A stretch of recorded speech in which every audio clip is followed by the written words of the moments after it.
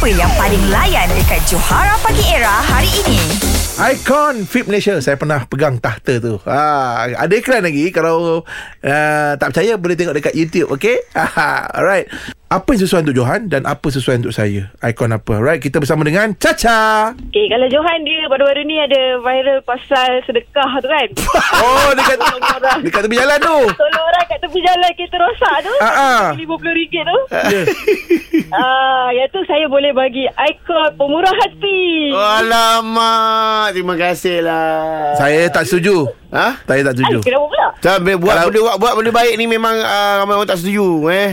Kalau boleh bagi dia Johan apa tau, ikon kedekut. Dia bagi RM50. Baiklah lebih. Itu yang dia dapat sempat ambil video ni. Oh, yang tak ambil video ke? Aku satu bonet aku takut kat belakang dia. Wow. Ya, sempat diviralkan kan. Viral. Asal bagi. So awak sesuai lah bagi kat Johan macam tu. Ya.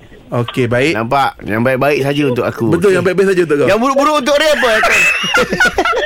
Okey, kalau untuk Ray, ikon abang-abang comel.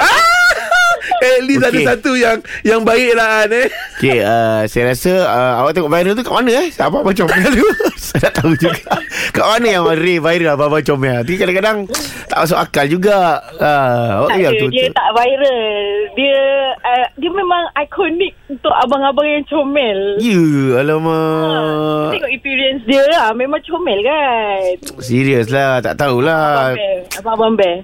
Terima kasih Caca. At least awak ada bagi something yang bermanfaat pada saya. Alah, producer saya boleh angkat pula telefon awak ni. Aduh. Okey lah An. Dia bagi kau pemurah hati, ikon. Aku abang-abang comel. Okey apa? Tapi benda tak kena ni. Benda tu tak. Aku tak kena. Oh, kau kena. Okey, kalau Hanif. Okey, ni cerita Hanif tak ada. Dia tak kerja. Okey, anytime kita mengata dia. Hanif, ikon apa yang paling sesuai?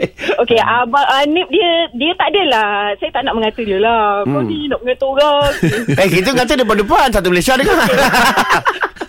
Dia educated punya orang. So saya bagi dia ikon pendidikan lah. Ikon pendidikan. Aduh, anak pendidikan saya tak setuju. Tapi kalau dia pendidik ikan, setuju. Dia belum sampai tahap pendidikan. Dia pendidik ikan saja. Dia memang train dolphin. Kalau awak nak tahu, dia buat pandai je kat sini. Kita orang buat bodoh tu. Dia nampak pandai. Kalau biar betik saya nampak pandai. Okeylah Caca, macam Caca sendiri kan. Kalau Caca sesuai apa yang Caca rasa diri Caca tu sesuai ikon apa? Saya ikon ibu Misali lah. Okey, dah boleh letak telefon ni. Dah. Macam angkat diri sendiri ni. Dia macam sedap mulut dia bercakap. Kan, ibu hari-hari layan anak, jaga anak. Ikon ibu Misali lah. Yelah, betul lah. Okeylah, lantak lah. Kita bagilah title tu kat dia. Ada buat iklan mana-mana? Ada keluar iklan tak mana-mana ibu Misali? Tak ada. Nanti saya viralkan sendirilah. Okeylah Caca. Terima kasih Caca.